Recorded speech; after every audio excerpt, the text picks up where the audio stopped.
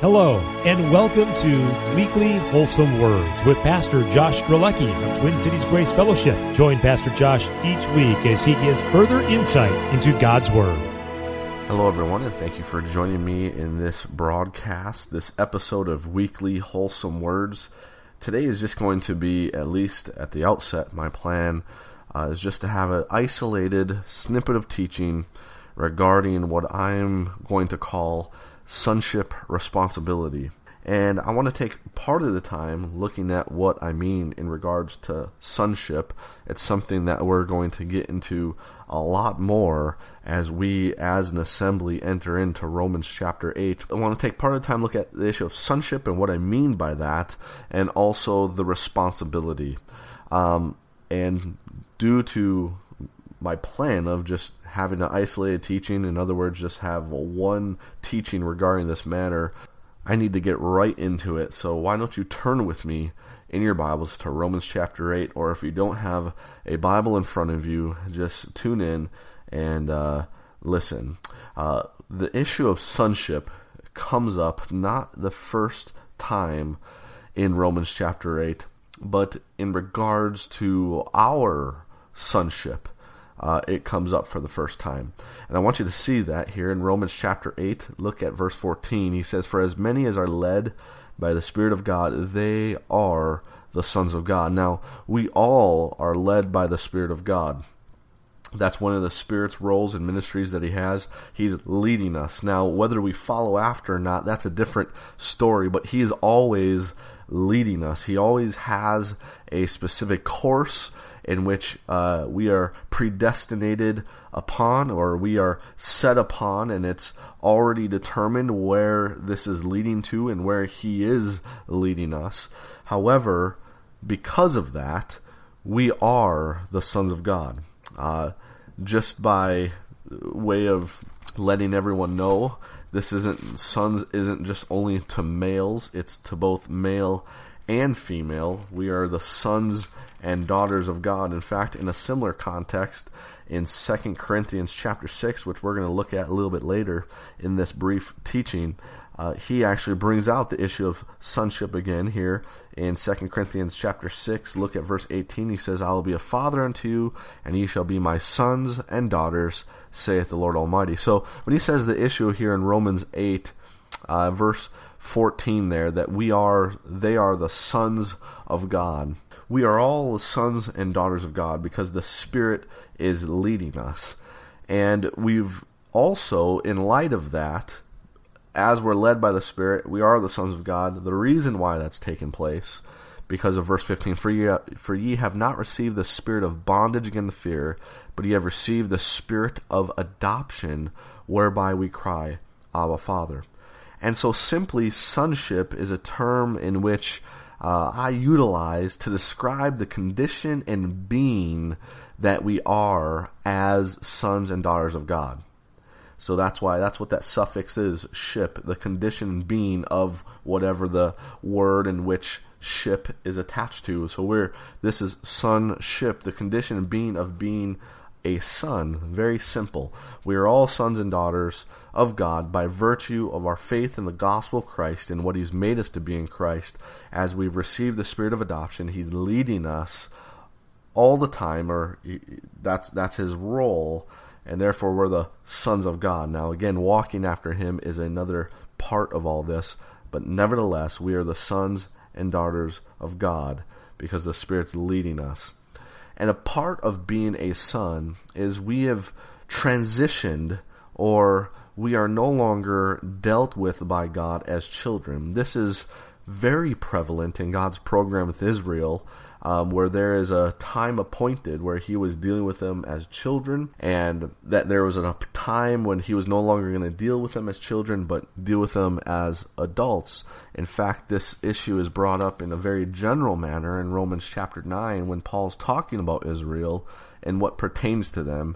In verse 4 he says, "Who are Israelites, to whom pertaineth the adoption." And so Israel understood that they were under the law and that they were dealing, or at least some of them did, understood that they're under the law and therefore being dealt by God as children. However, there was an adoption. There was going to be a way that God was going to deal with them as adults. There was a lot more in what God wanted to get accomplished with them, but it was going to take place in their adoption, or as they would become sons, in their sonship. Now that's just talking about it very generally. Paul talks about this again to the Galatians in Galatians chapter 4. Look at Galatians chapter 4. We too have gone from being dealt with God as children to being dealt with as sons.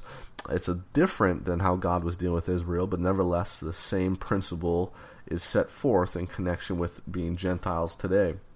And Paul picks that issue up in Galatians chapter 4. He says in verse 1, "Now I say that the heir, as long as he is a child, differeth nothing from a servant, though he be Lord of all, but is under tutors and governors until the time appointed of the Father. Even so we, when we were children, were in bondage under the elements of the world. But when the fullness of the time was come, God sent forth his Son, made of a woman, made under the law, to redeem them that were under the law, that we might receive the adoption of sons. And because ye are sons, God hath sent forth the Spirit of his Son into your hearts, crying, Abba, Father." And so I just go to these passages to just show you the issue that we are the sons and daughters of God. It's different than being a child, as per Galatians 1 through 6, and that we now are no longer under tutors and governors, and that is not going to be the way in which God educates us today, but he himself, as our Father, is going to educate us.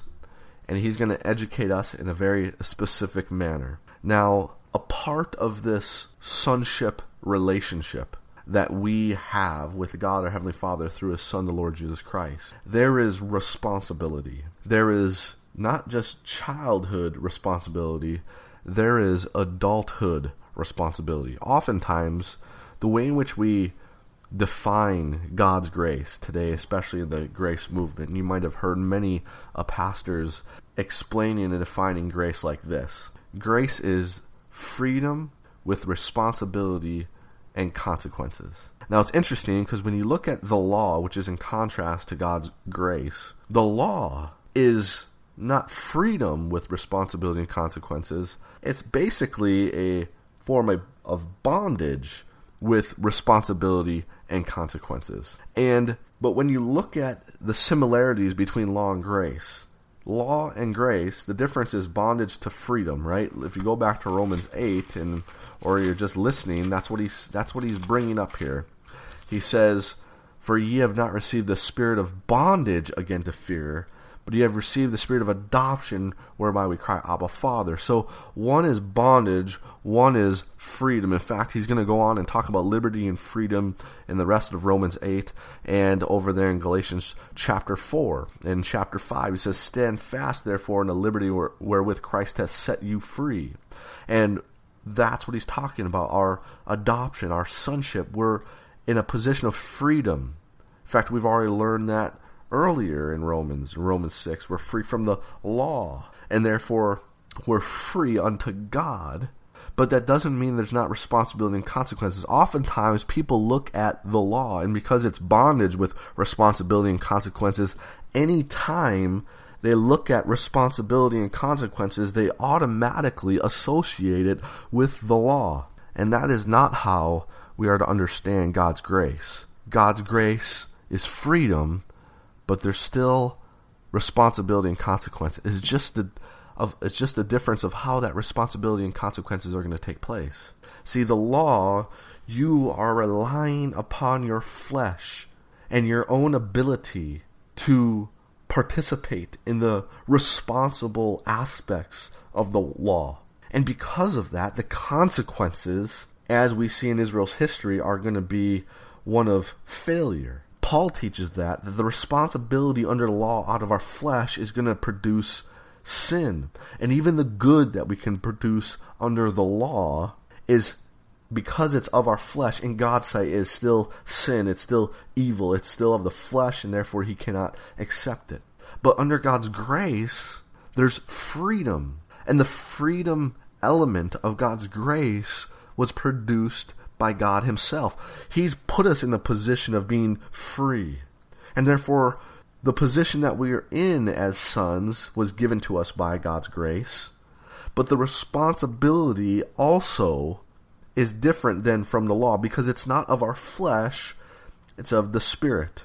Now, when we talk about freedom with responsibility and consequences regarding God's grace, the freedom God's put us in a position of, and the responsibility, even though there's a responsible part on our end, our responsibility is in light of the continuous provision of God's grace in our edification. In other words, God is going to educate us or edify us in a very particular way.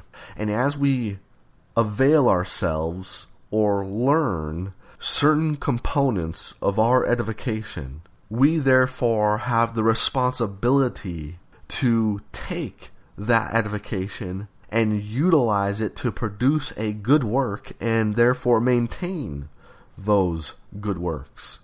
Look at this real quick with me in Titus chapter 3. After he's done explaining that we're justified by his grace through what God had shed on us abundantly through Jesus Christ our Savior, verses 6 and 7 there.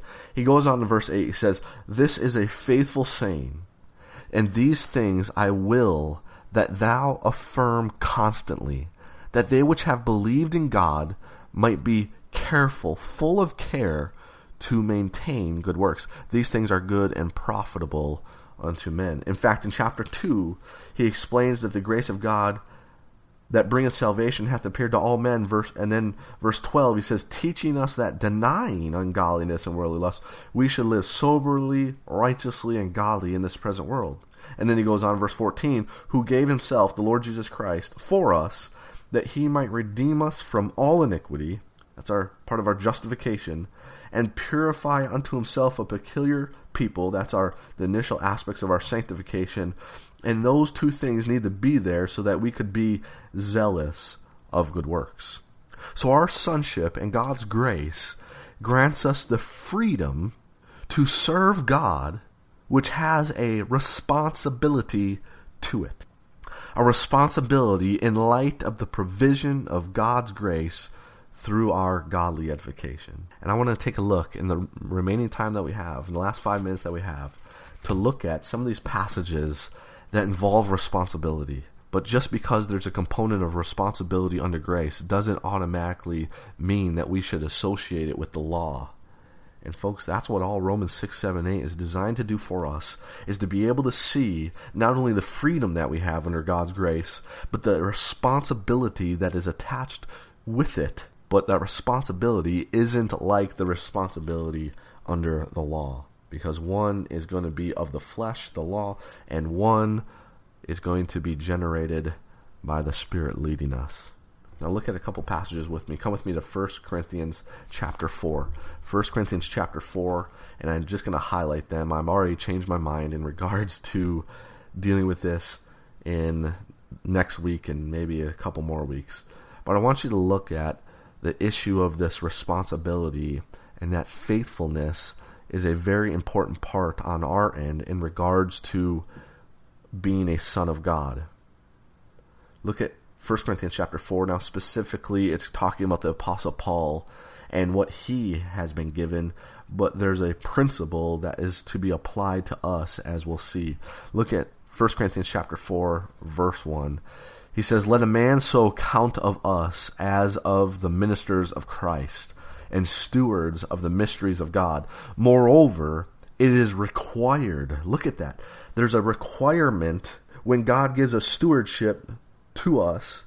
There's a requirement of fidelity and faithfulness. Verse 2, "Moreover, it is required in stewards that a man be found faithful. But with me it is a very small thing that I should be judged of you, or of man's judgment. Yea, I judge not mine own self, for I know nothing by myself." See, the freedom with responsibility, the responsibility isn't an innate capacity to be responsible for whatever it is God wants us to be responsible for. The responsibility is in light of the knowledge in which we're going to receive. "For I know nothing by myself. Yet am I not hereby justified, but he that judgeth me is the Lord.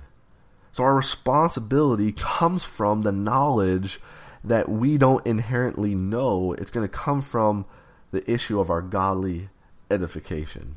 He jump down with me to look at verse 7. He says, "For who maketh thee to differ from another? Or what hast thou that thou didst not receive?" See, we don't have something in which we could glory of. We don't have something in it, we receive it. And our responsibility and our faithfulness is upon that.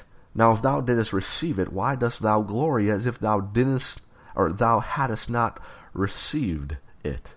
We'll maybe take a look at these things in a little more detail next time, but come with me to another passage. Look at chapter 6 of 1 Corinthians, and let's pick it up here for time's sake in verse 14. It says, "And God hath raised up the Lord, and will also raise up us by his own power. Know ye not that your bodies are the members of Christ? Shall I then take the members of Christ and make them the members of a harlot? God forbid." This is all in regards to our conduct and behavior, the responsible aspect of being under grace. And based upon who God's made us to be in Christ, we should not make our members of an harlot. Verse 16, "What?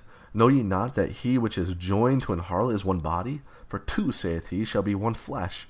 But he that is joined unto the Lord is one spirit." See, we've been joined unto the Lord, and based upon that, verse 18, "Flee fornication. Every sin that a man doeth is without the body, but he that committeth fornication sinneth against his own body." What? Know ye not that your body is the temple of the Holy Ghost which is in you, which ye have of God, and ye are not your own, for ye are bought with a price. Therefore, see, because you've been bought with a price, and the knowledge of that, and the things that he's set forth here, therefore glorify God in your body and in your spirit, which are God's. See, they're God's, but he's given us the responsibility to utilize them for his honor and glory. Well, we got to stop right there. I have more passages to look into, so we will deal with this next week and maybe another week.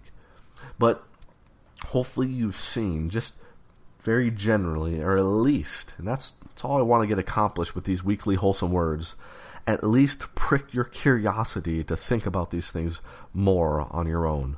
And we'll cover them in more detail when we go through things like this in Romans 8, as we're getting into that in the weeks to come at Twin Cities Grace Fellowship. Well, thanks for tuning in and listening, and I look forward to dealing with this matter again next week. Until then, look up. Thanks for joining Pastor Josh for this week's episode of Weekly Wholesome Words. Join him next week for another look into God's Word. Until next time, look up.